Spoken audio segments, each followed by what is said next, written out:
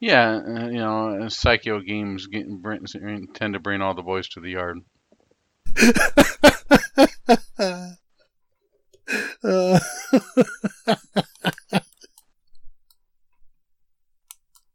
oh my.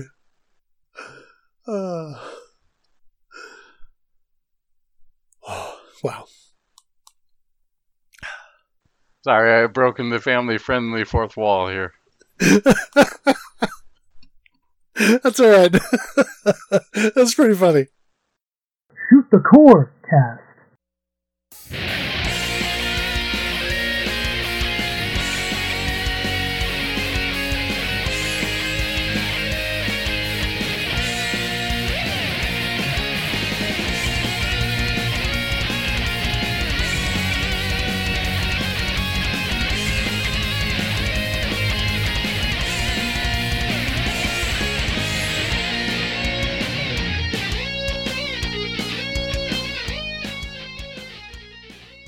Welcome to Shoot the Corecast, the official companion podcast to the RF Generation Shmup Club. This is a family-friendly shmup-themed podcast that isn't about guns or birds, but we're definitely about gunbirds. I'm Addicted, also known as Addicted to Shmups, and with me as always I have Metal Frill, also known as Game Boy Guru.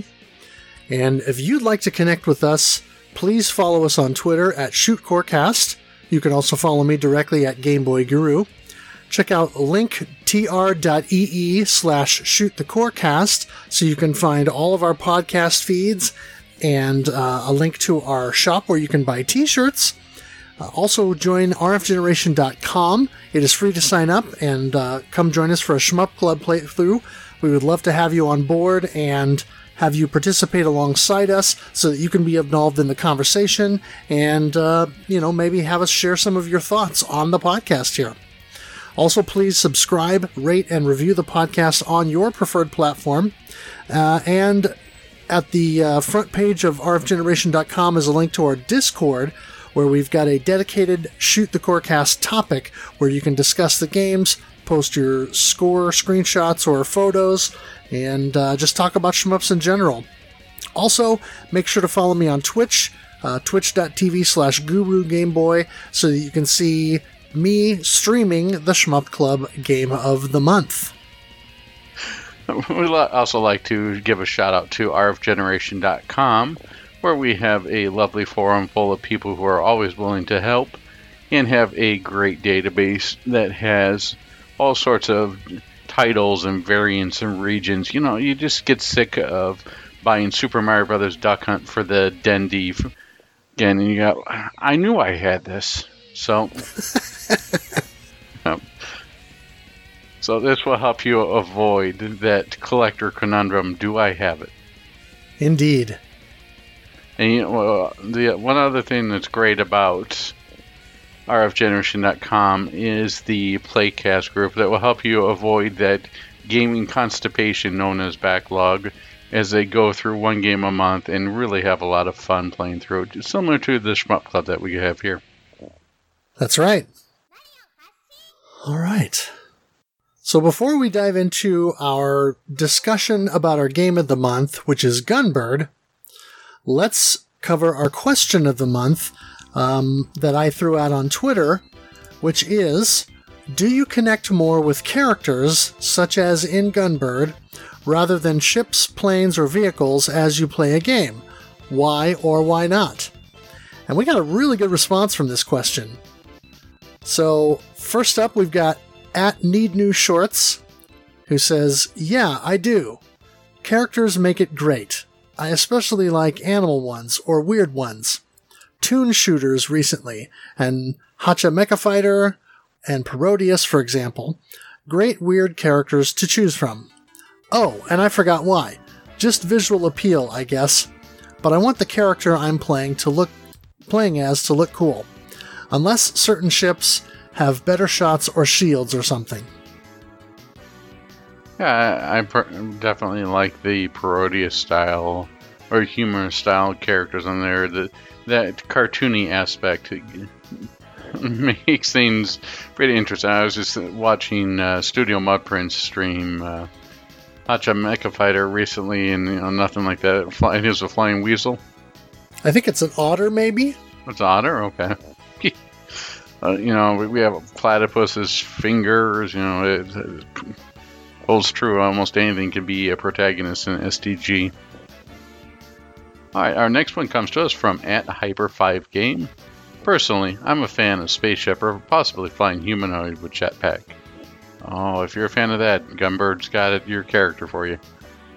Can't really say why, except that's what I tend to play in my youth. Yeah, I think there's something pretty cool about like the Rocketeer or having character in a way that always seems to be the fast type character. Something harkens back to that spirit of adventure. What are your thoughts on this? Yeah, I mean, I tend to think that, we gravitate toward those kinds of things that we were into as kids. There's a nostalgia factor for sure. Next up, we've got @PonyTatsujin, who says, this is a tough question. If Ace Combat doesn't count, and I replied to Pony Tatsujin and said, no, it does not. So Pony Tatsujin came back with, well, crap. In that case, I identify more with ships. Why, you ask? Well, it gives you that sort of ace pilot feel. Yeah, there's something to be said for ships as well, where you have those legendary ships. I mean, after Top Gun, who didn't go out and start looking up MiGs or the F-14 Tomcat or maybe the F-18 Hornet? There is a lot of ships to love, and I think that Studio Mudprints has a love affair that's married there with UN Squadron and military aircraft. For sure. All right, our next one comes to us from @CollectorCast. It's all about the crafts. Ships like the Vic Viper are iconic. Oh, and they also sent us a gift of the Vic Viper for effect. Beautiful. Thank you, guys. Yeah, I mean, the Vic Viper and Lord British, and I don't remember what the green one is called, but they're definitely iconic ships in the same way that you get with the military aircraft and, let's say, Top Gun. They're instantly recognizable based upon their shapes or distinctive features that they have. If you had to name an iconic ship, would the Vic Viper be the first one that comes to your mind? Probably, yeah. You're not going to have both with Odomedeus? Oh. No. It's a trap. Stephen Eider responded to CollectorCast and said, then again, and included a picture of the dolphin from Aero Fighters 2. Oh, yes. Aero Fighters always got those wacky characters on there. We'll have to cover that hopefully sometime soon. Oh, yeah. All right, our next one comes to us from @Maz67086804. Craft for me. I really like to pilot a plane, spaceship, helicopter. I find weirdly difficult to connect with humanoids in STG. I do not really know why. Probably only a matter of getting used to it. This is just me putting words in here, but I think that part of the reason that people may tend towards craft is they sort of can see themselves piloting it. With a character, you sort of have that role filled in. You can't do that fantasy fulfillment of you in the pilot seat. What are your thoughts on this? It's kind of a situation where you either identify with the character that's on screen, or in the case of a vehicle or craft of some kind, you can sort of put yourself in that situation, and it sort of becomes that power fantasy where it doesn't matter who you are or what you look like, because you're a tiny little pilot inside the cockpit of this spaceship or plane or whatever, and you're the one making all this happen, and you're just kind of seeing it from a distance. So I guess it depends on I don't know. It's an interesting question, which is kind of why I threw it out there. Understandable. At Sega Collection responded to Maz and said same. So, I guess they feel the same. Our next one comes from us at Nerd Tantrum. Love the name. Tough question, to be honest. I love both characters and ship designs, but I guess I connect more with characters and ships. Also, Darius' bosses are one kind of character ship that works really well for me, and that's a great example. Something that sort of straddles the line between both. You have these really iconic ships, or something that's not quite a ship, but it's not quite a character on there. Where Space Mambo will be another one that does sort of this similar lines on there. Really good to answer. Yep. At DWRKOA says, I lean more towards craft/machinery, but I'm generally fine with all, as long as they got badass looking wings. Can we say that in this podcast? I just did. You rebel. I won't make a habit of it, but... Alright, our next one comes to us from at L Machine Games, also known as Lost Machine Games. What? This one just says, what a game. Yeah, this is an interesting one because instead of a response, it's a funny sort of meme picture that they included that has a soda machine with someone that has a cup sitting underneath of two of these different spouts, and they're holding both buttons down, and one of the dispensers has, well, both of the dispensers have pictures, or like a picture from, I don't remember if it's Battlemania 1 or 2. I think it's Battlemania 2. And one of them is labeled Char, like character, and the other's labeled ship. And they're doing that suicide thing that we often did as kids, where you mix multiple kinds of soda together. And so they're putting both kinds of soda in the cup at the same time. So I don't know if this is Lost Machine Games' way of saying it's all good, or if the nod to Battlemania is that it's like sort of having both at the same time, kind of have your cake and eat it too kind of situation. Yeah, I was thinking of that taco commercial. Why not have both? You're right. So I thought this was a very clever little meme and decided to throw it in here because why not? So at Stellar Fury says, ships all the way. Our next one comes to us from at MIDI Riots. It depends on the game. I could imagine Gynog with the ship. Yeah, well, especially with the Western release of the game being called Wings of War. Yeah, that would... I mean, I guess technically a plane or, spaceship could have wings, but given the cover art, it doesn't really work to not have a flying dude as your protagonist. At the Daddy Otaku 1 says, I usually like ships, but sometimes cool things like this happen. And they included a still image of one of the endings from Gunbird with Tetsu and and his boyfriend. The beefcake picture at the end of the game. Won't spoil that too much, but yeah. I forgot the name of the series now. No one's on. He went full. Choaniki? Full Choaniki. Right. Yes, Tetsu goes full Choaniki. Alright, our next comment is from Aunt Zoido. No, I don't care much about the characters. For me, it's about the ships. I love spaceships and badass aircrafts. The green Silver Hawk is my favorite. The only exception is Pentaru. Flying Penguin in space beats them all. Parodias, I definitely like Pentaru on. Yeah, I I don't know that there's anybody who doesn't like Pintaro. And then at Terciops Studios, who those of you who've been listening to the podcast for a while will remember we did an interview with for our very first Shoot the Corecast Gaiden episode about their game that they're developing, The Day We Fought Space. And so Terciops Studios says, "Ooh, that's a good question.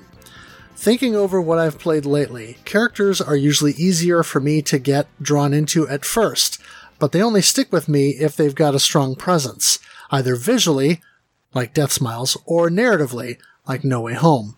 But when you talk about my very favorite games, they're ones where the ships themselves have personality, with the way they move and attack.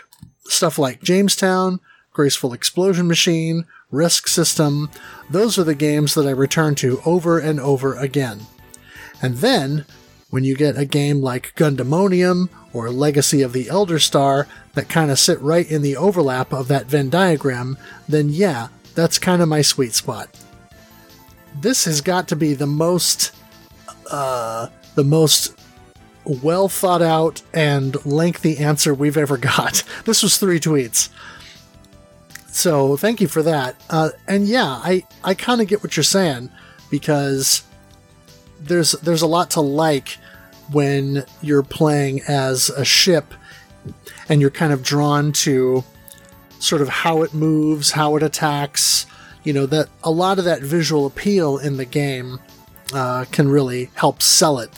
And I know some folks, that's why they like character-based games. But yeah, I definitely understand where you're coming from there. All right, our last one comes to us from @JohnPV. I don't think it makes a difference for me, really. I'm usually more focused on the gameplay. The only exception would be that kind that pushes me away from a game. That's that lolly stuff. That stuff needs to stay out of STGs. Yet there is definitely some interesting choices made for some of these, and as we talk about the endings for the 2-player endings for Gunbird, there's a questionable choice in there that threw me off as well.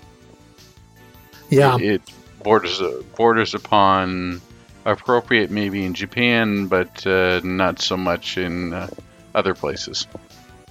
Right. So, what about you? Where you fall in this spectrum? I think that characters with character stuff, I appreciate, because I can get maybe a little bit more of a story in the STG. And that's sometimes what I want, but then other times I want to just blow stuff up, and I want to look cool while doing it. And I think that it really depends upon my mood. If I really want to look cool doing it, I can play some Darius, or I can play some Original Gradius, or even R-Type Final 2 I've been playing a little bit of to get that nice ship feeling. But at the same time, that build a character stuff where it's like, give a thumbs up, give a salute, blow a raspberry. It's pretty much, they could have replaced those with emojis, right? Everyone skips the beginning of R-Type Final 2. I mean, it's all about to customize your character, but they could replace them with emojis, and it wouldn't care. To me, that's all about the ship. And within character-based games, I sort of lean towards those, maybe towards more with cute-em-ups. I think that a good character-based game would be good for cute. Bullet Hell, it can be. While I like the Toho type games, and I think that they are great at teaching you how to STG. By the way, I'm copying that before Mark kicks it over for a series. I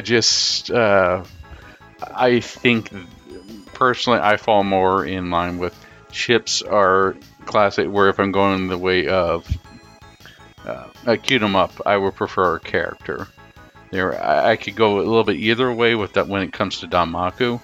Both of them seem to be there, but you see a lot more character-based play with Danmaku. With Cave and the way that Cave does it too, it would just be sort of weird if you're flying through Ketsui with a flying lolly or something. But Right. it's traditional games. I would prefer to do cute ups with characters and with ships for your non-cute ups. But for Danmaku, it can go sort of either way. I guess it really depends upon what mood I'm in. If I'm always ready for some tuna sashimi, or if I want to just go around worlds shooting up suns and enemy bases and flying around on a pair of wings. That's a great thing about this genre. Anything can be a protagonist and anything can be an enemy. We've got a game on the TurboGrafx or PC Engine where you fly in a toilet. Anything's possible. That's right. Yeah, for me, I tend to gravitate more towards ships. I think for a number of reasons. I find that, particularly with stuff where the hitbox is smaller, a lot of times the hitbox on the ship is going to be fairly obvious, like it's going to be the cockpit, or like in Under Defeat, it was the center of the rotor on the helicopter. Those kinds of things. A lot of those things are easier to see. They're visually more distinctive, I guess. And yeah, there are games where there's a very clear and easy to see hitbox, but for me, I find that sometimes the character surrounding that hitbox can be a distraction because it tends to be a larger sprite than if it was a ship or a helicopter or something like that. That doesn't mean that I'm not going to like the game, but it certainly is not my preference in that sense. Now, for me, in terms of character games, I tend to gravitate toward character games that are more horizontal scrollers. So things like Parodius, where you can see the characters' faces, at least at some level. I feel like they have an ability to be more expressive that way. And there are exceptions, things like Flight of Pigorus that we talked about. The flying pig was just unendingly cute. But in general, there's a lot more that you can do in terms of those characters being expressive and having personality when you get a better look at the character and you can see their face or, see their expressions, that kind of a thing. So in those situations, then I like that kind of character-based deal. Like Gundamonium that Tursiop Studios mentioned, or Gynogue, that MIDI Riots mentioned. Those are good examples because it gives you the ability to, or at least for me, it gives me the ability to connect with those characters a little bit more directly, versus sort of looking at their back the whole time, like with a lot of top-down or vertical scrolling games. But there are always exceptions to the rule, and I think there are ways that personality can be presented, such as the game that we are going to be talking about today. Oh yeah, we're going to talk about Demonize, right?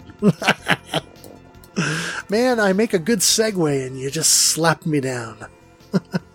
You set me up for it, though. All right. Yes, the game that we're going to be talking about today is Gunbirdo. Yeah. And just briefly, let's go ahead and shout out our participants for the month. So, of course, we had you and I, but we had a really good crew this last month. We had Dougly007, B.Reality, Faux Macho, Geriatric Danmaku, Iori Branford from the Demonizer dev decided to come back and join us for this playthrough, which was great. We also had Zoido, of course, Cork, and Chris Tap 76.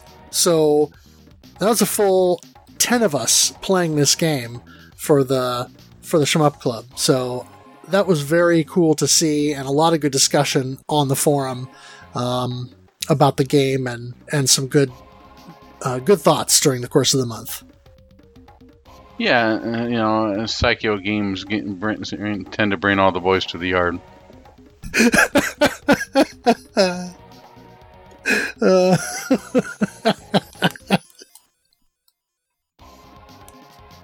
Oh my.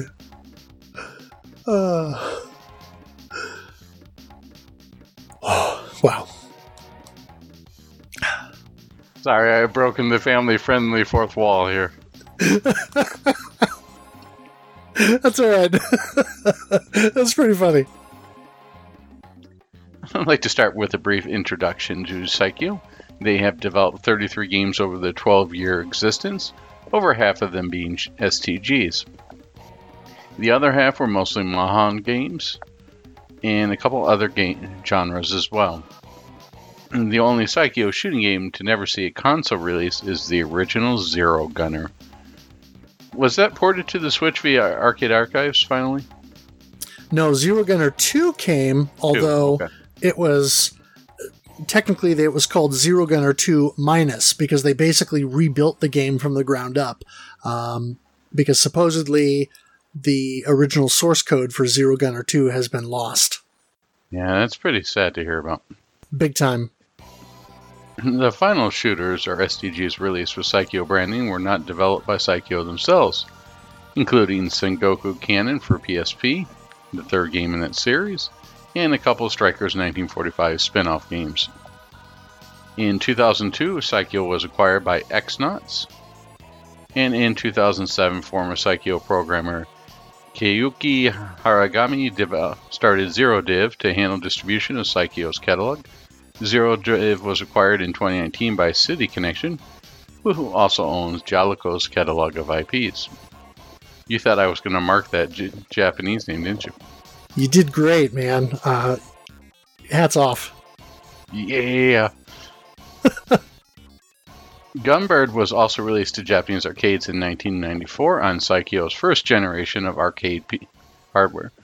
This included a Zilog or Zlog, Z or Z80A processor, and one of two Yamaha sound chips. It also included a number of proprietary custom chips. A tweaked version of the game was produced for worldwide distribution, which I'm sure we'll talk about later, but when you tested out the worldwide version, you found it a lot harder. So they made many tweaks to make it harder. In Japan, Game Machine listed Gunbird on their November 15th, 1994 issue as being the 9th most successful table arcade unit of that year.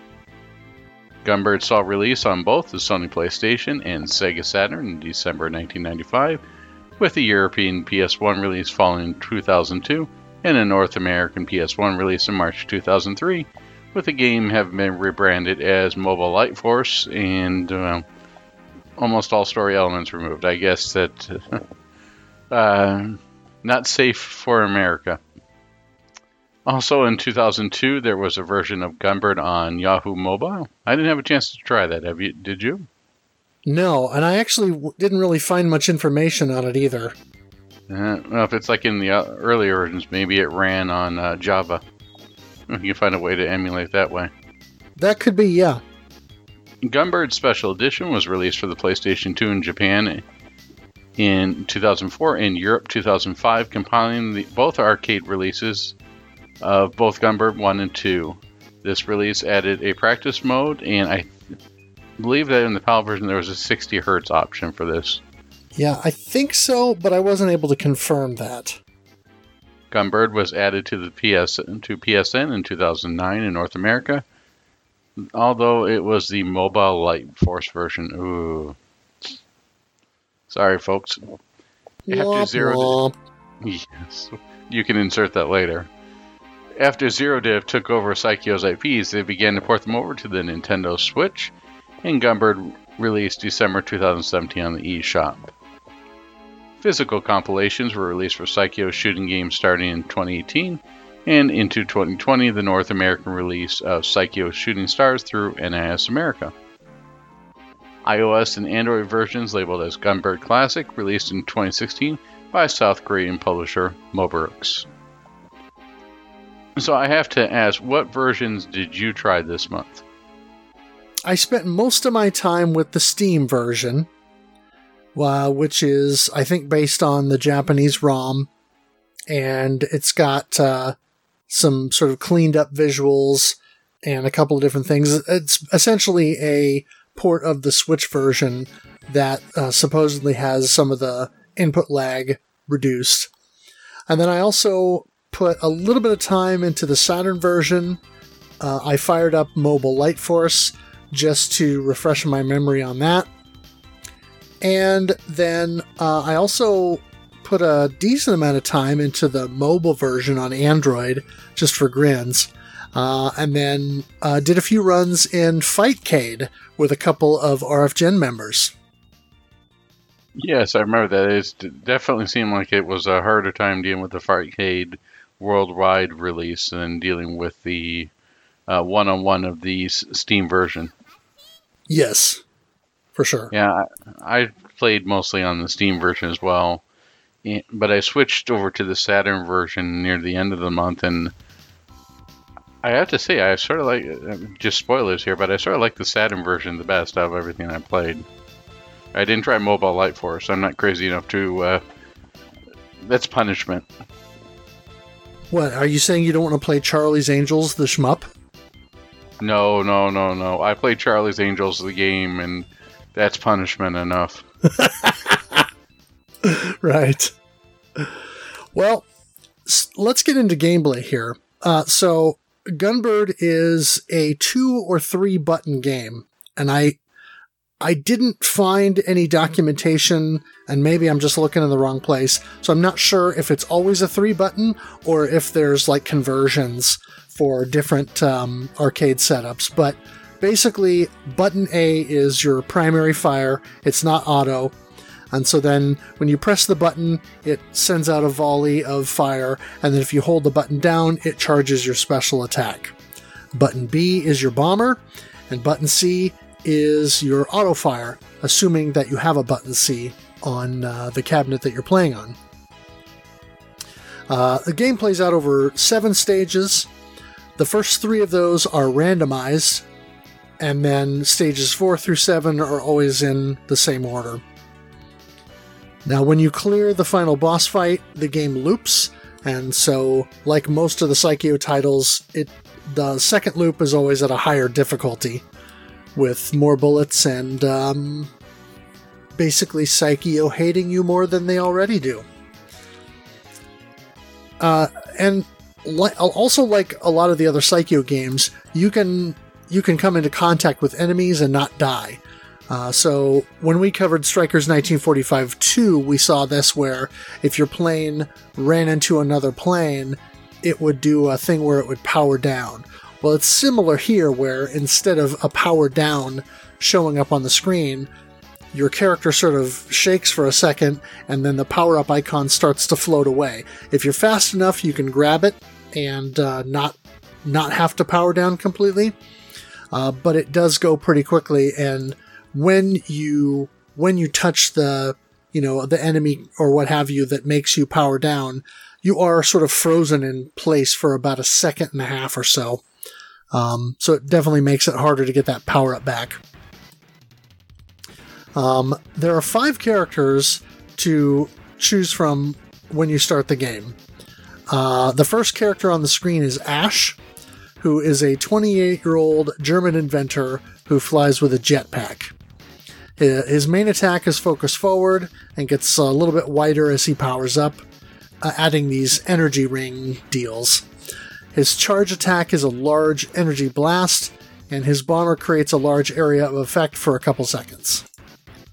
I guess the de facto main character of the game is Marion, who is a 13-year-old witch who flies around on a broom. Her main attack starts out as a forward shot only, and then as you power her up, it'll widen, and then also adds these homing star deals at level 3. And her charge attack is an energy ball that contains her pet rabbit Pom Pom, and it sort of shoots out and then, goes through and hits an enemy. Her bomber is a series of spinning blades that sort of radiate out from her position on screen, in all directions. And based on what you see in the game and what I've read elsewhere online, she has a mean streak and is kind of selfish. Valnus is a Russian-created robot who wishes to be human. His firepower is all forward, though at level 3 and 4 he does get these lasers that sort of curve outward and up to give you a little bit more coverage. His charge attack is sort of like a super punch, where these the metal fists go out on wires and sort of go out right in front of him and punch whatever is directly in front, a certain distance from his body. And then his bomber is like this series of lasers that shoot out in 4 directions. And I think it's something like 6 or 7 lasers in each direction. And he can move a little bit while firing that, but really, really slowly. And then Yuan Nang is, from what I read, based on Sun Wukong from Journey to the West, and is a strong female character who flies on a cloud and wants to be the strongest person in the world. Her primary shot fires forward, and then at level 3, she gets these swords that sort of shoot out from the side and then go forward to sort of give you a little bit wider attack. Now, her charge shot can deflect bullets, and basically she carries the staff with her, and so when you charge it up, she will lunge her staff forward, and so whatever's in the path of that staff will take damage, and so it can actually deflect bullets. As far as I know, hers is the only charge attack that can do that. And also, if you're close enough to your target, it will do damage going forward, and it will do damage as the staff retracts. And this character here is the second, or is it the third time it's been in? No, it's the second time it's been in a SCG, because you have Cloudmaster for the Sega Master System, right? Which was also based upon the character of Sun Wukong, or then there was Gunbird, and then what Wii one with Legend of the Monkey King, or what's Legend of the Monkey King. Yep, so that 3 times that this character's been. I mean, Journey to the West, the character of Sun Wukong has been used several times. Anyone who's familiar with Dragon Ball Z will know of Kakarot or Goku on being based upon Sun Wukong as well. I mean, but those are the 3 that I can think of. Can you think of any more? Not off the top of my head. At Yuan Nang's bomber, she releases this series of cloud minion things that sort of shoot out from behind her and then spread out kind of horizontally across the screen, and they will damage anything in their path, and so they'll sort of fly forward, and once they reach a target, if it takes damage, they'll slow down somewhat, but then that's just damaging that enemy or target as it's flying up toward the top of the screen. And then finally you've got Tetsu, who is a 60-year-old man who flies a pedal-powered helicopter. He fires forward, and it widens somewhat as you power up, and then starting at level 3, it adds powerful missiles, and then his charge shot shoots out an extra barrage of missiles. And then his bomber is this interesting thing where it's sort of, he throws out these explosive barrels kind of to the side and then in front of him. So it creates these 3 sort of explosions with flames that sort of come up. It's not a panic bomb, so you can't use it if you're about to get hit by a bullet, because it takes just a second to deploy, or half second, but it is powerful. Yeah, I was going to say that they had ripped off Namco for the Prop Cycle, but Prop Cycle the game didn't come out until 1996, so maybe they ripped off Gunbird. Oh, interesting. Yeah, for anyone who is unfamiliar with Prop Cycle, it is a Namco arcade machine where you basically like an exercise bike and you pedal and pedal, trying to collect balloons and various stuff on a flying bicycle, as it were, and you can get a 50-minute workout in 10 minutes. Interesting. It's worth checking out if you ever find one in an arcade. Okay. And so let's switch over to power-ups. There are 3 pickups available in the game. You've got the P power-up icons that drop from specific enemies, and those, of course, can be used to power up your character's main shot, which you can do up to 4 times. Now, each capsule has a specific amount of ammo in it, so as you're shooting your weapon, you're depleting that ammo, and then eventually you'll deplete it all the way, and your character will power down to the previous or the next level down. And so that was one of the things that I figured out or learned as we were kind of playing through the month. Is I always thought it was a timing thing with the earlier Psycho games that had this power down feature or what have you, this power down cycle. It's sort of a holdover from the first Aero Fighters or Sonic Wings title. And so, like I said, I always thought it was a timer where you get so much time at each power level, and then once you reach that threshold, then it powers down. But no, it's actually the number of shots. So it is to your advantage to not just hold down the auto fire button and to be a little bit more selective about when you're firing, because then you're not expending that ammo. And you can, when you get to new enemies and things, that will give you another P icon. Hopefully then you can stay at that highest power level throughout a good portion of the game. The bomber is just a large ammunition shell with a B on it. And of course, each bomber you pick up will add 1 to your stock. And then you can also pick up coins that will show up on the ground after you destroy certain enemies. These are always worth 200 points. So there's really nothing more to those. So the basic story of Gunbird is that each character is attempting to collect 4 pieces of a magic mirror or 4 MacGuffins to assemble them so that way they can make a wish. Also on the lookout for this magic mirror is the Trump Gang, a gang of sky pirates. The white-haired Lady Rouge...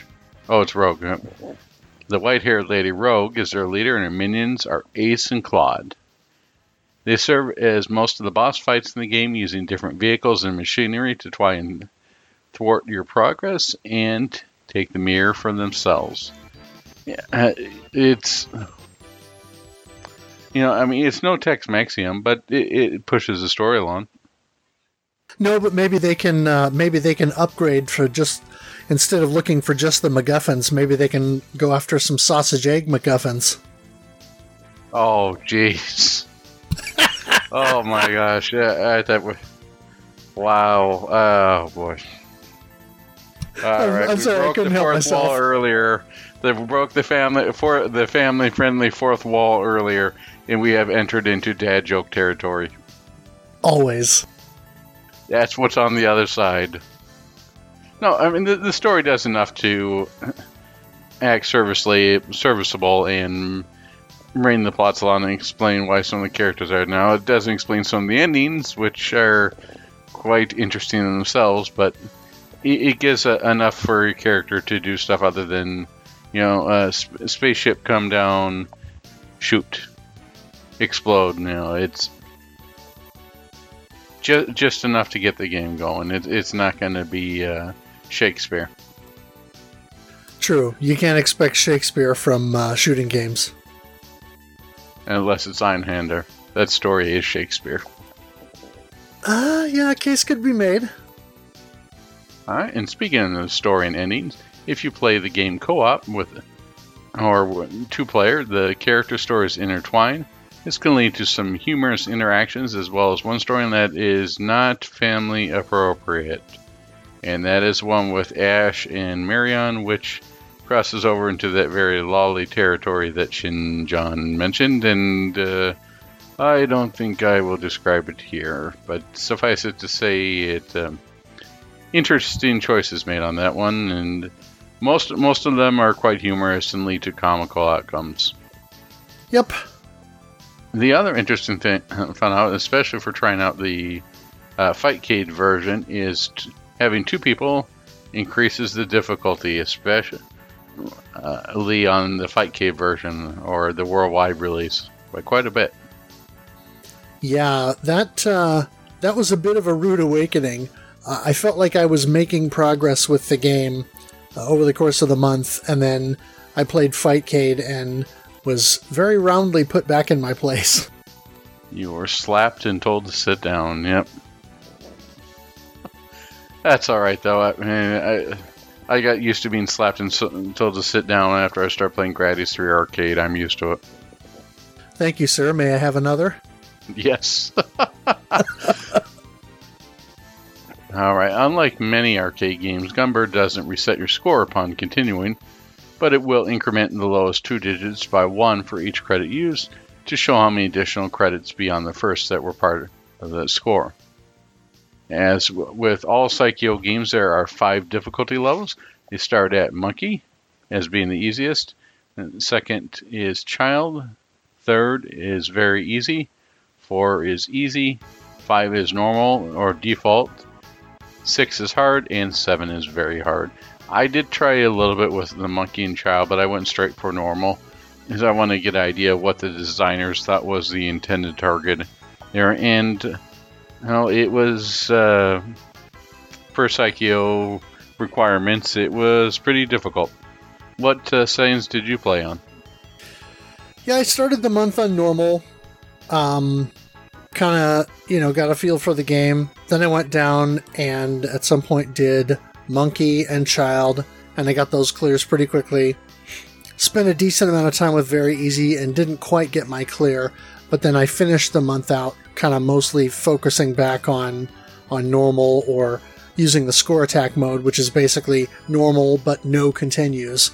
And so I would say it was about half normal, almost half normal, and then the other half in varying other difficulties. Yeah, did you happen to try Very Hard? I did not. I am not into that much punishment. Okay. I wasn't feeling up to it either, so I just thought if you had some thoughts. Alright, early console ports, which is the Saturn and the PS1, had a wobble mode to allow you to play on standard and CRT. That wasn't rotated in the playfield, would scroll up and down as you move to allow you to see all of the action. They also had tape modes available, though this excludes Mobile Light Force. I played with this mode for a little bit with the Saturn port, and it sort of felt like cheating, because look, I'm moving backwards now. I can just move backwards and then can know exactly where this enemy is placed and make things a little bit easier.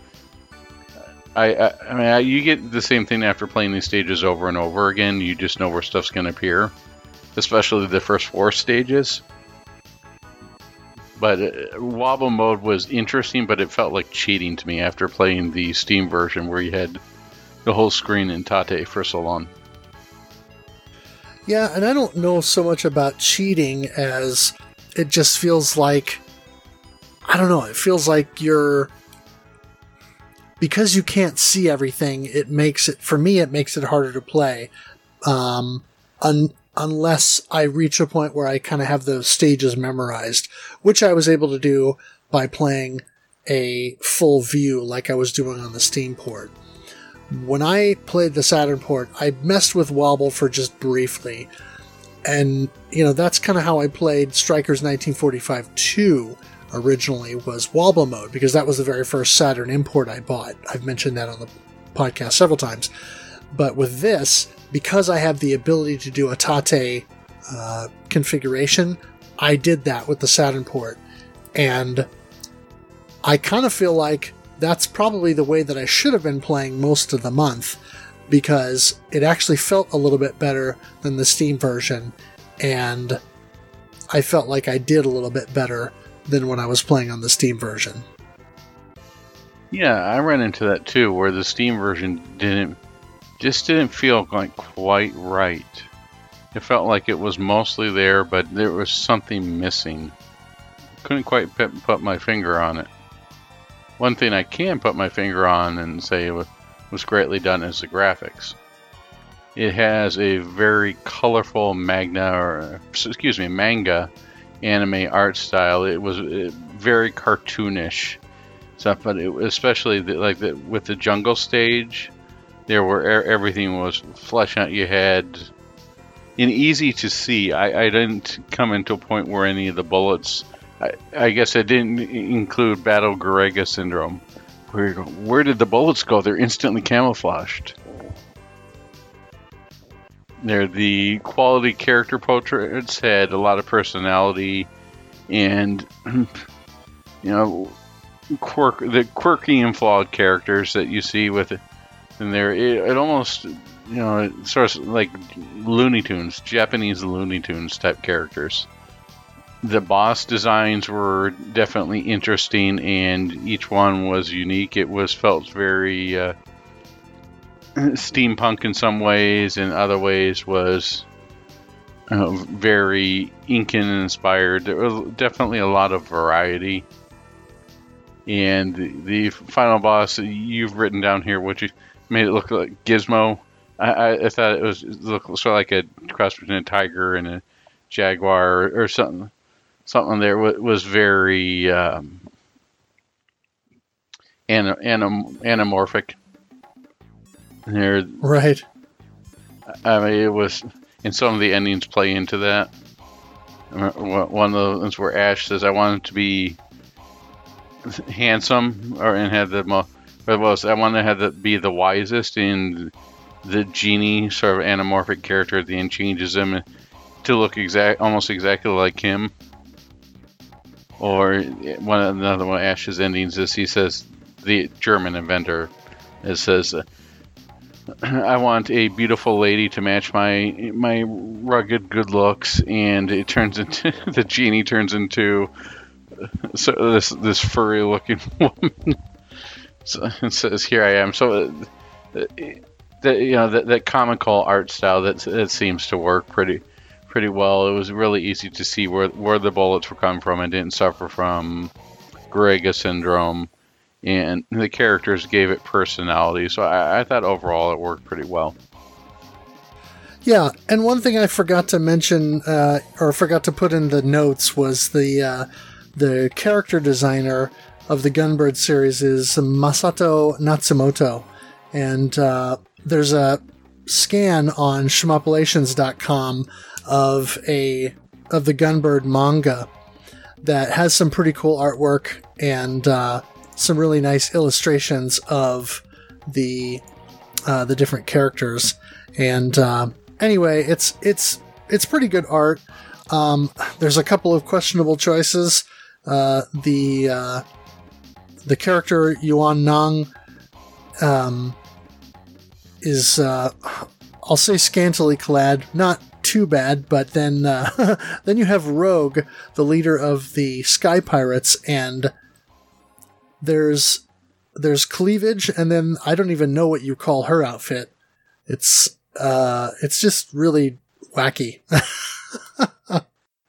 Yeah, I think that's saying that the only way that this game could get wackier is if we just start putting googly eyes on everything. Yeah.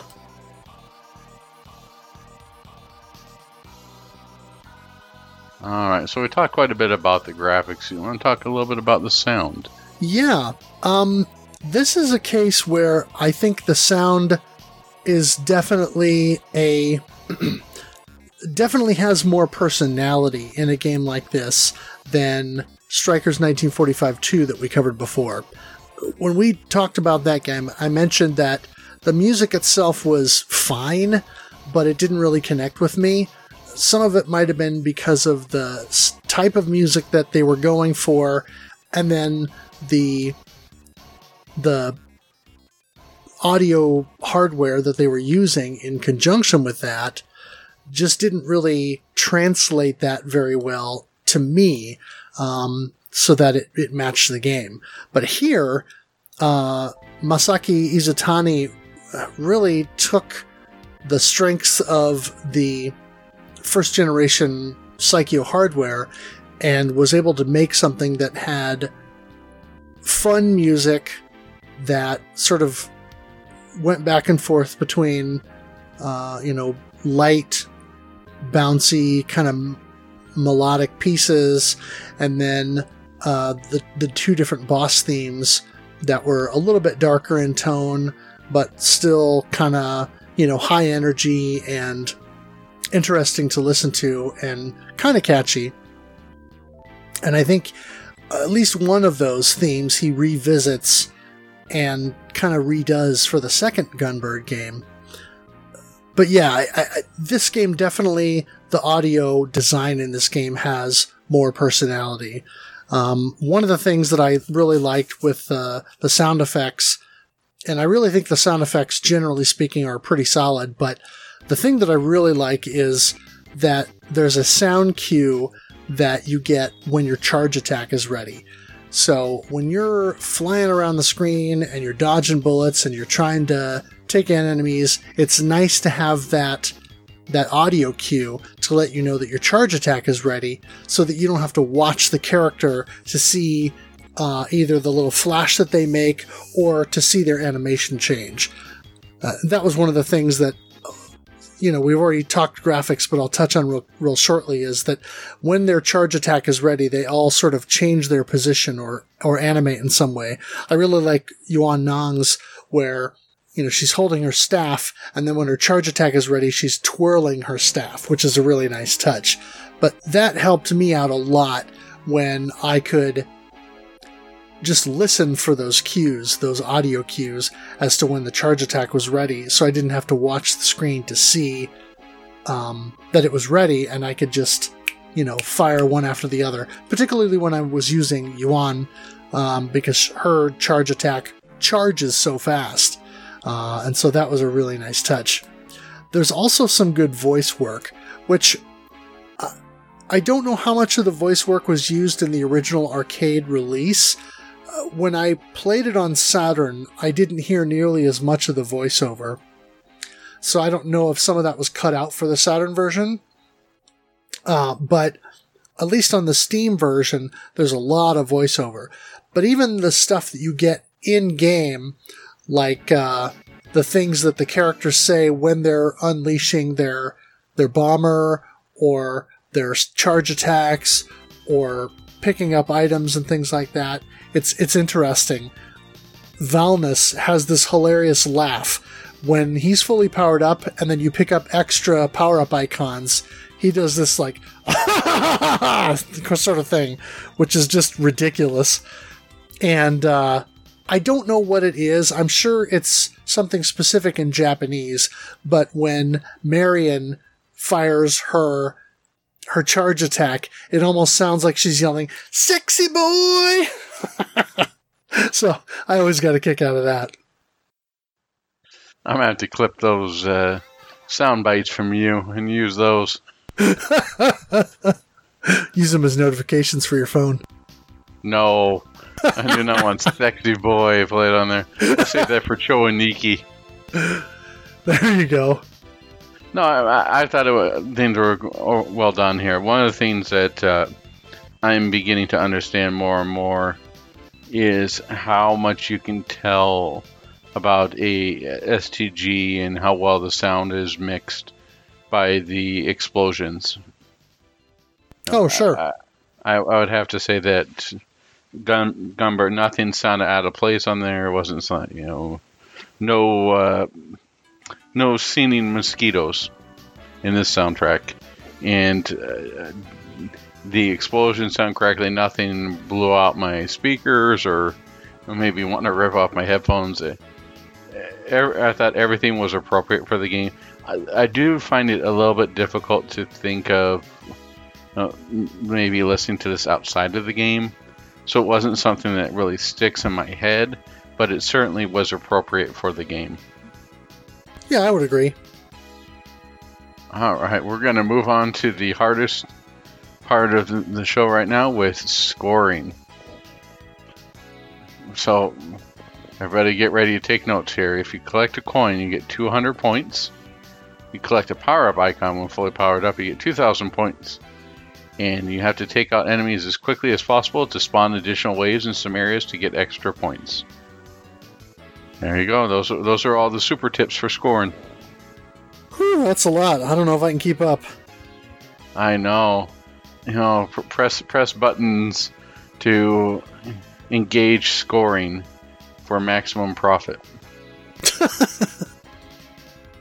No, as you can tell, we're joking here, but the scoring system's pretty simple for this, and this is pretty par for the course for for a STG of this vintage. It's not something that you're going to be overly. Batsugam was released the same year and just started out what would become the Danmaku genre. So you're not going to get a lot of anything with crazy routing or any of that stuff that's in here. It's your traditional STG, and the scoring system is married to it. But it's not a bad thing. It's in some ways a little bit of a breath of fresh air after playing all the Cave I've been playing. But to go expecting, this is the way you need to route it, this is what you need to do, it's just not going to be there. Yeah, and I want to say, if I remember correctly, the bosses do time out after not too long. So there's not really a whole lot you can do in terms of boss milking either. Some of the bosses have different parts that you can sort of destroy in sequence. So there's a little bit of that you can do, but realistically, there's not a lot of flexibility there. So what's your take on this game? My take on this game is it is something that I could go back to and play in short spurts and just have fun with it and not have to take too seriously. I think it's one of those, it's not going to be one of those endeavors where I'm getting ready for Gradius 3. Let me drink some water. Let me put on one of those stress relievers. Let's go and put on this. It is a light snack. In other words, it's something that can be picked up and played at almost any given time, and something that you can play for or in short spurts. It doesn't take that long to get through, and no matter how much time you spend in it, you get a lot of enjoyment out of it. I certainly found it more enjoyable than Strikers and Strikers 2. I'm definitely looking forward to playing Gunbird 2, but it's just one of these quick pick up and play games. Mobile Light Force support barring here, but something that would be easy enough to recommend for someone to try and get into. I think that's part of the reason why we had so many people join in, is because it was so pick up and play, and you didn't need to deal with a lot of rules or pathing or anything that would be forcing somebody to deep dive into the game. Yeah, I think I'm kind of in the same boat. I've had this long-standing love-hate relationship with Psikyo games, and part of it, I think, stems from, as I said, because I bought Strikers 1945-2 first, and because I did not have the ability to rotate my TV, I had to play wobble mode, which was not the ideal way to play it. Now that I actually have the ability to play it in a more proper Tate fashion, I've started to explore this library a little bit more. After I bought that first Psikyo collection, I started putting some time into the first Strikers 1945 game, and of course, we played Strikers 1945-2, and I did some of that, but this is the first one that I think I actually could have a fighting chance of possibly, maybe, eventually one day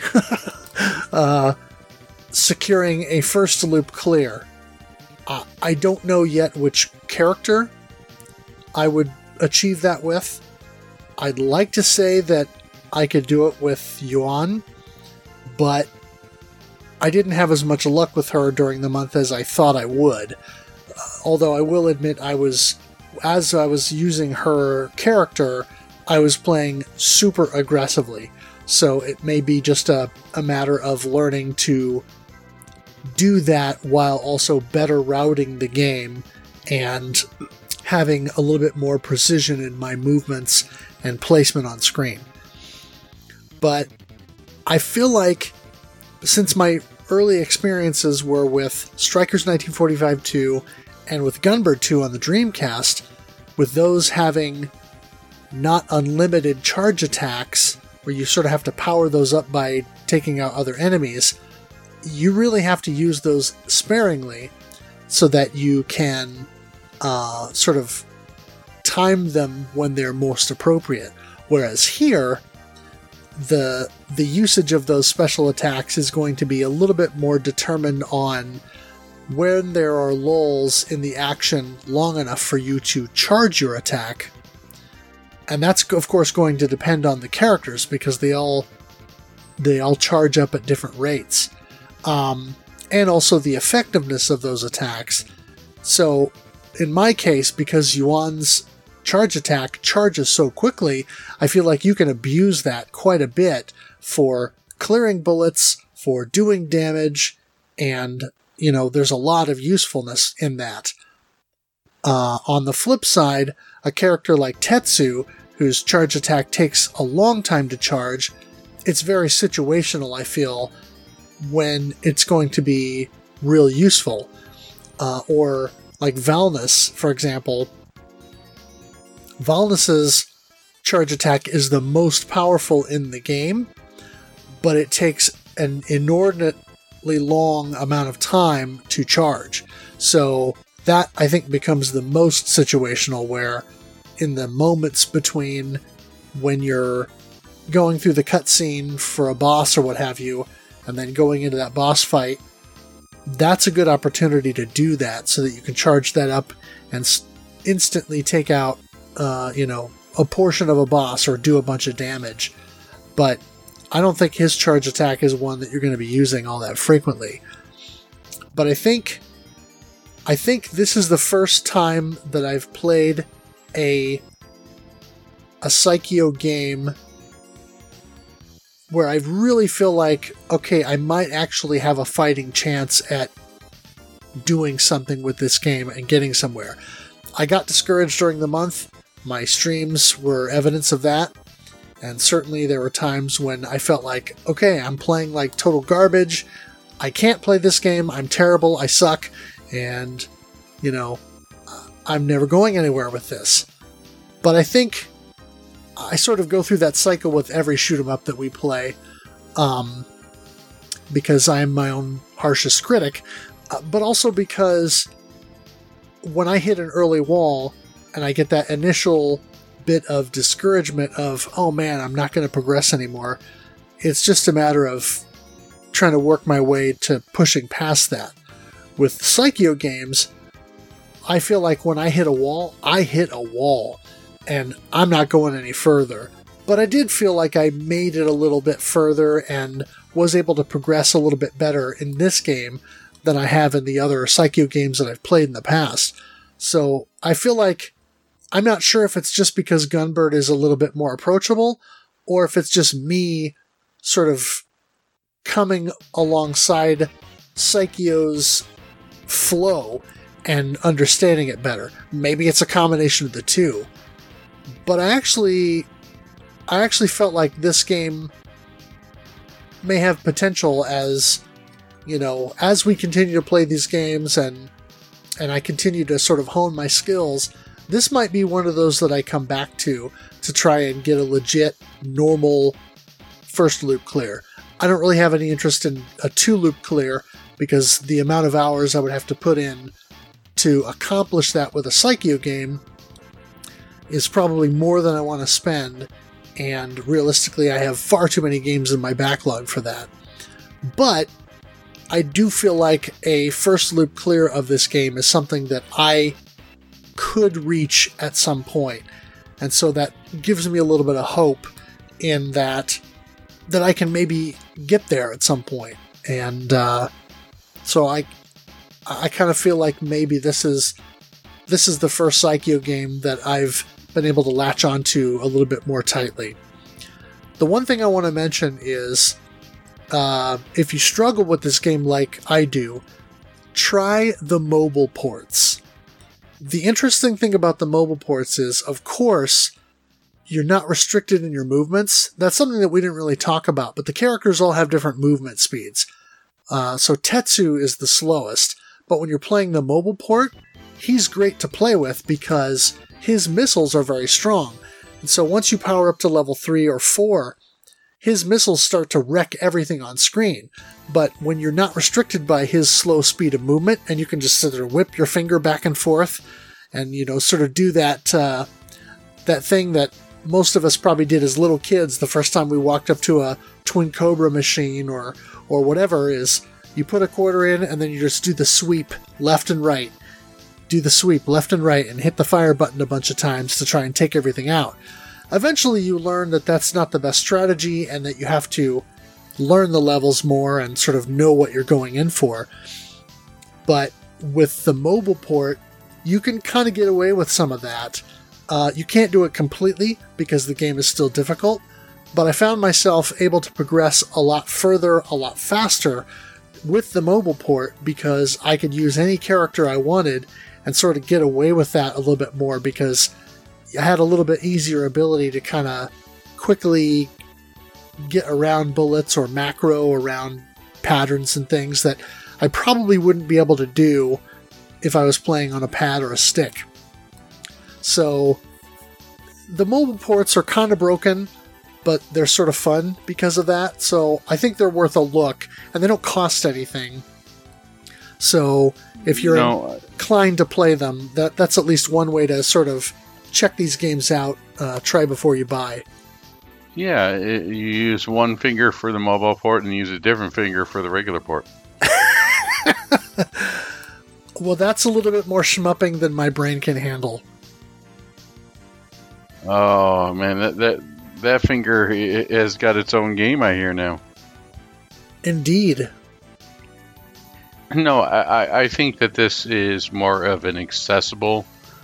I agree. I think that Gunbird, the original, is more of an accessible port no matter what version you play than some of the other Psikyo games. I don't know if that's just because it's one of their first games or if it's just sort of was made to be a little bit more accessible in general. It seems to have really good balancing.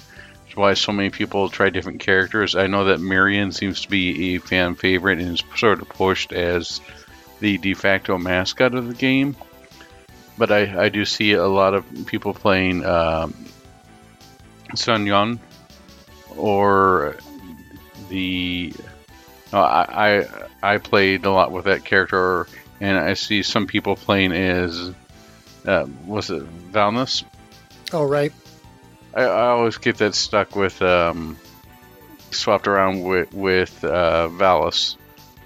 My head here, too many games. So Valnus, a lot of people using him. I've seen some. There's on that and then Tetsu. You seem to favor him for a lot of your early playthroughs. Yeah, so did Beat Out Reality.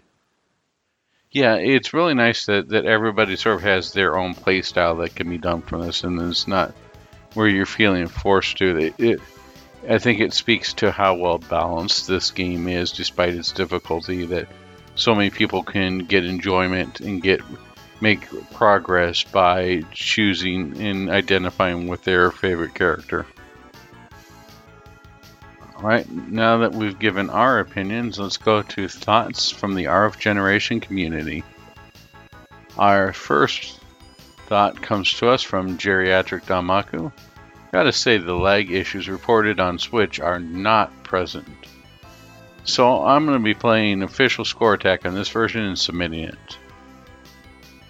Yeah, and I didn't fire up the Switch version during the course of the month because my understanding was that the Steam ports were supposed to have the input lag reduced, so I stuck with that.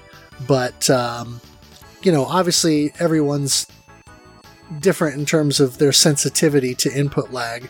I'm not that sensitive to it, But it's good that, some people are able to play it and not really feel like they have to deal with that. Yeah, I wonder if I'm trying to think of it as Gunbird or Gunbird 2 that was originally ported to the Switch before the collections came out. Do you remember which one that was? I think that was a version that had the highest input lag, right? Oh, I'm not sure. I thought that they came outside of the collection. One of them did. And that version had really high input lag. Maybe I'm misremembering it. Yeah, well, they all got individual eShop releases, I think, but... yeah, I think I'm that wrong. the eShop releases were terrible, but the other ports were okay. They weren't as bad, but then the Steam version was the best. I could be misremembering it, but I think that's how it goes. Sure. Faux Macho joined us and put in a fair amount of commentary in the thread. Faux Macho says, apparently the PS2 Gunbird release has a hitbox mode. That's really cool to see under the hood, and they included a screenshot, but so far I can only find this one YouTube video showing it off, which is linked in the thread. The back half of the game has some fun bosses, but I really wish there was a practice mode on the Switch port. In that, we can agree. Later in the thread, Faux Macho says, I started the month on the Saturn version, and I liked the scrolling. It gave me a sense of control, but I know that's all faked, and after playing the Switch version, I don't think I'd like going back to it. I say I know, but that's me assuming the Saturn port cropped the view a bit, so you were just looking at the bottom 80% or top 80% when you're controlling the scrolling. I would love to know if Valnus and everyone have the same hitboxes.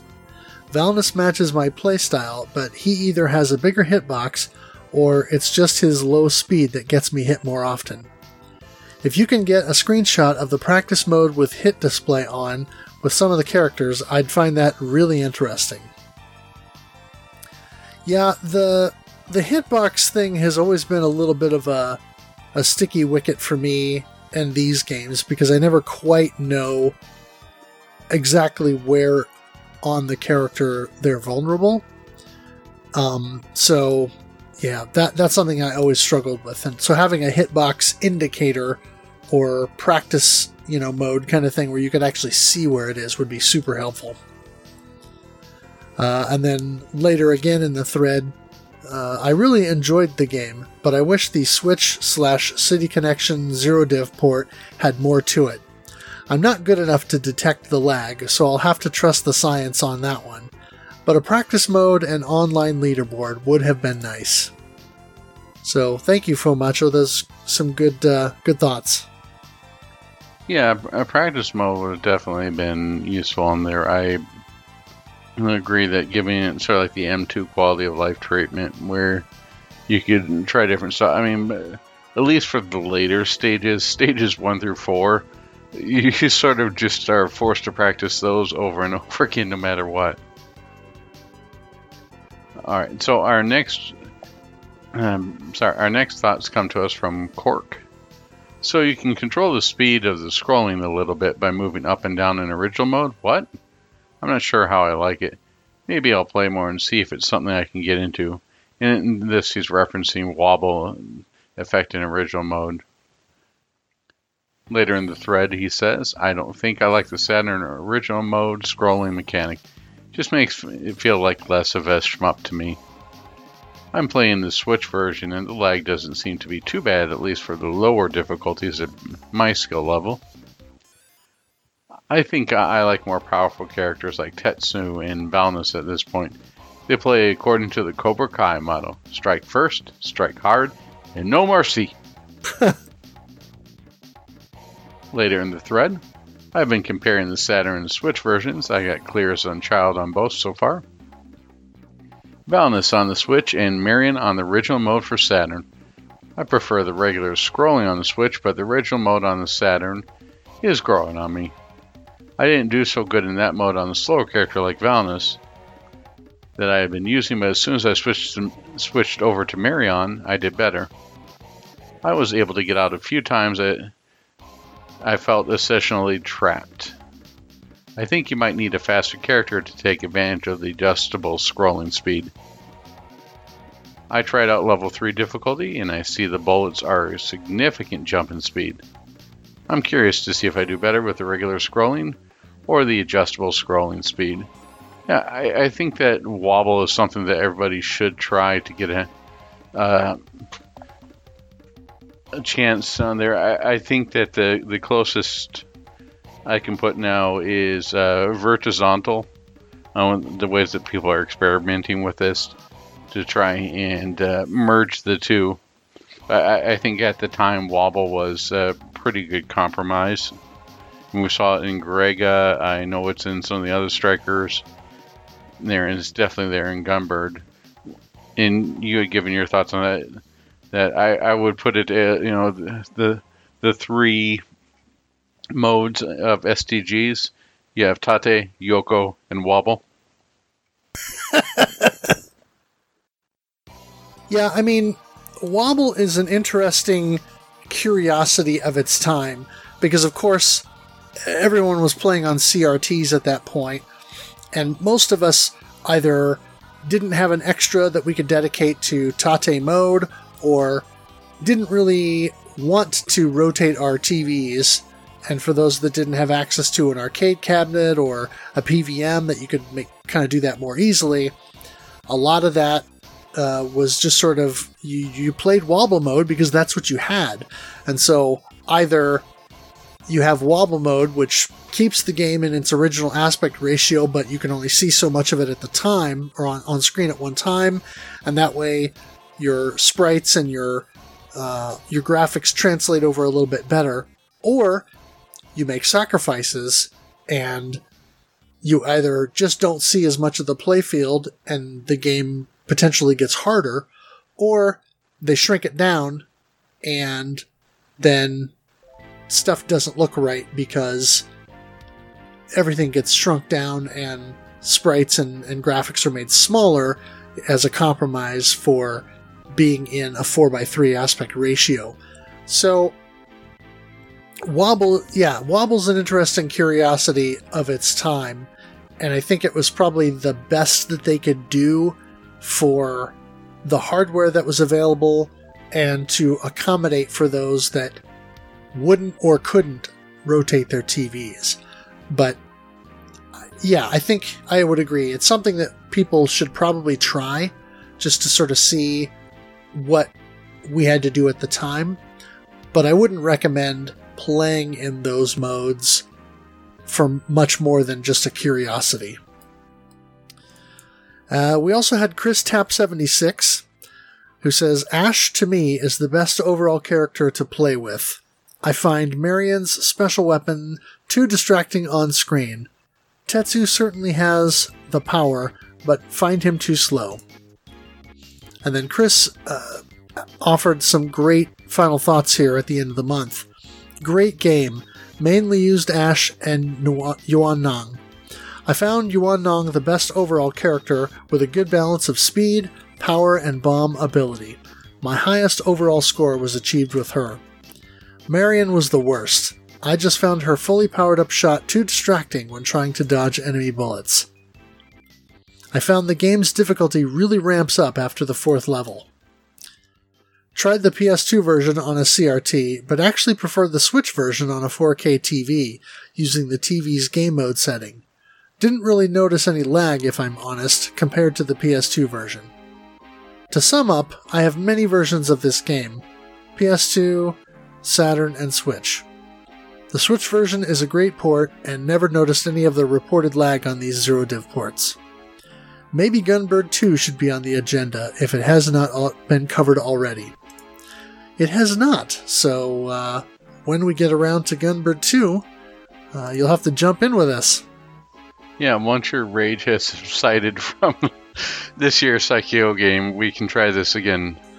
Yeah, I think about once every, 12 to 18 months I can deal with another Psycho game and throw one in the mix, and I can rage for a month and then put it away.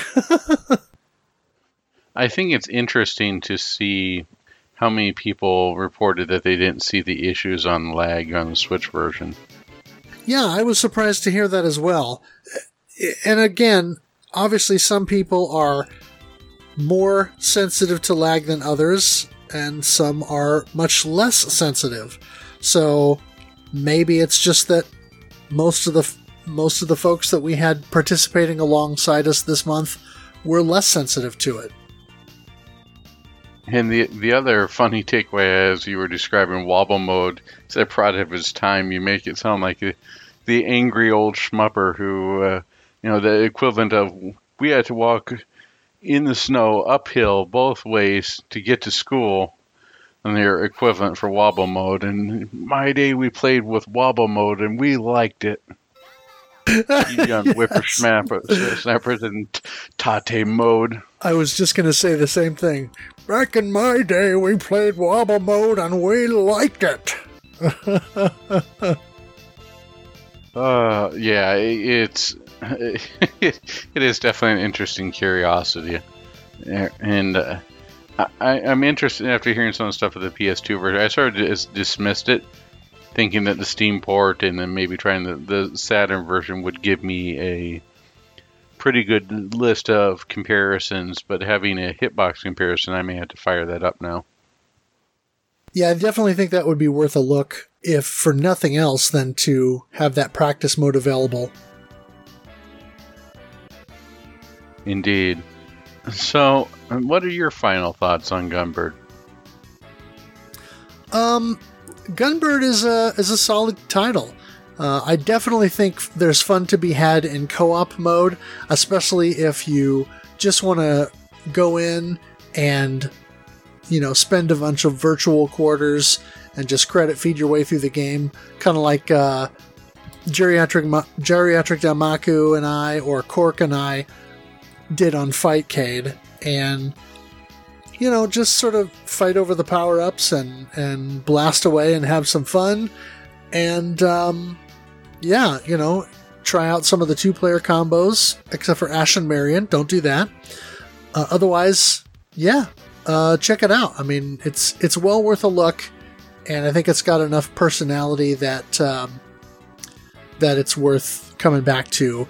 And I won't spoil anything, but most of the endings are fairly amusing, with a couple of exceptions, and it's almost like many of the endings, because of the idea of the game is to sort of go, chase after the pieces of this magic mirror so that you can get a wish.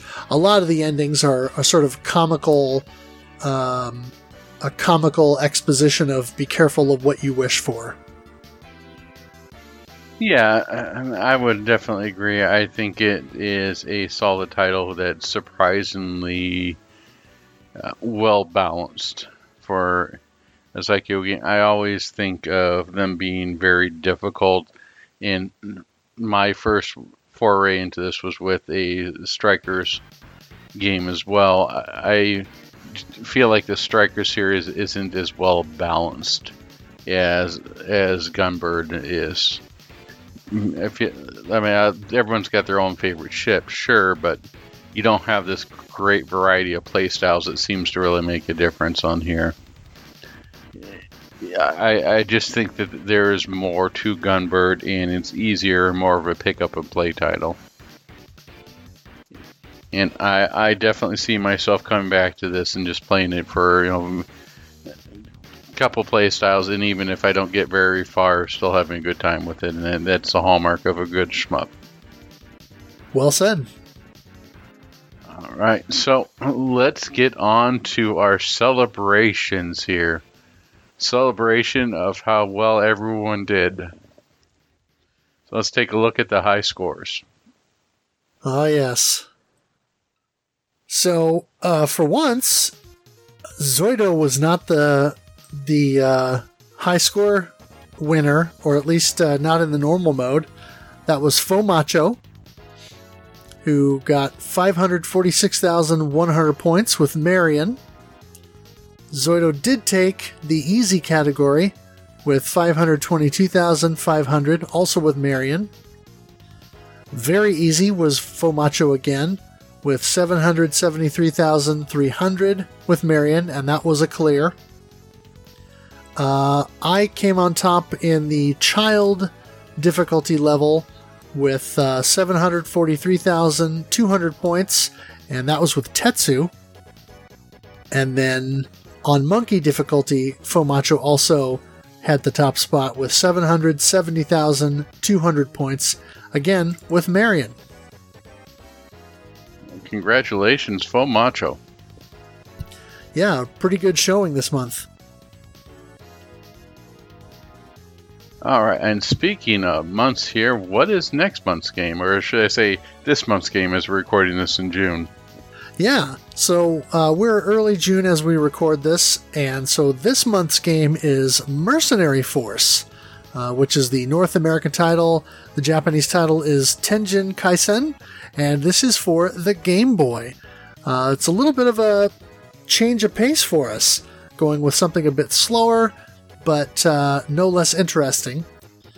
And then for July, we are going to be taking a look at Project Starship X, which is out for the Switch, PS4, and PC. And a bit of a... I guess you could call it a roguelite kind of shmup, where it's similar to Psycho in that the stages are somewhat randomized. There are different stages that sort of crop up in various orders. And they're a little bit different every time. They're not exactly the same, but they're not wildly different. So it'll be interesting to kind of see how that plays out. Yeah, I'm looking forward to trying out the Studio Mudprints shmup of 2020 and playing it a little bit some more. There's certainly some weird stuff I've seen in that game. Oh yeah, but it looks like it's pretty whimsical. Alright, speaking of Studio Mudprints, I'd like to thank them for the design of Studio Mudprints Bullet Heaven. I'd like to thank them for the design of our logo. Like to thank Kogusu for the intro and outro music, everybody from the RF Generation Playcast and Collector Cast, as well as everyone who joined us for the month of May in Playing with Gunbird. And I'd like to thank Metalfro for streaming and trying his best not to be distracted by dogs. Yeah, well, the distraction's constant, but I make it work somehow. The danger is real. Yes, the danger is real. Thank you for listening and have a good time. Thank you.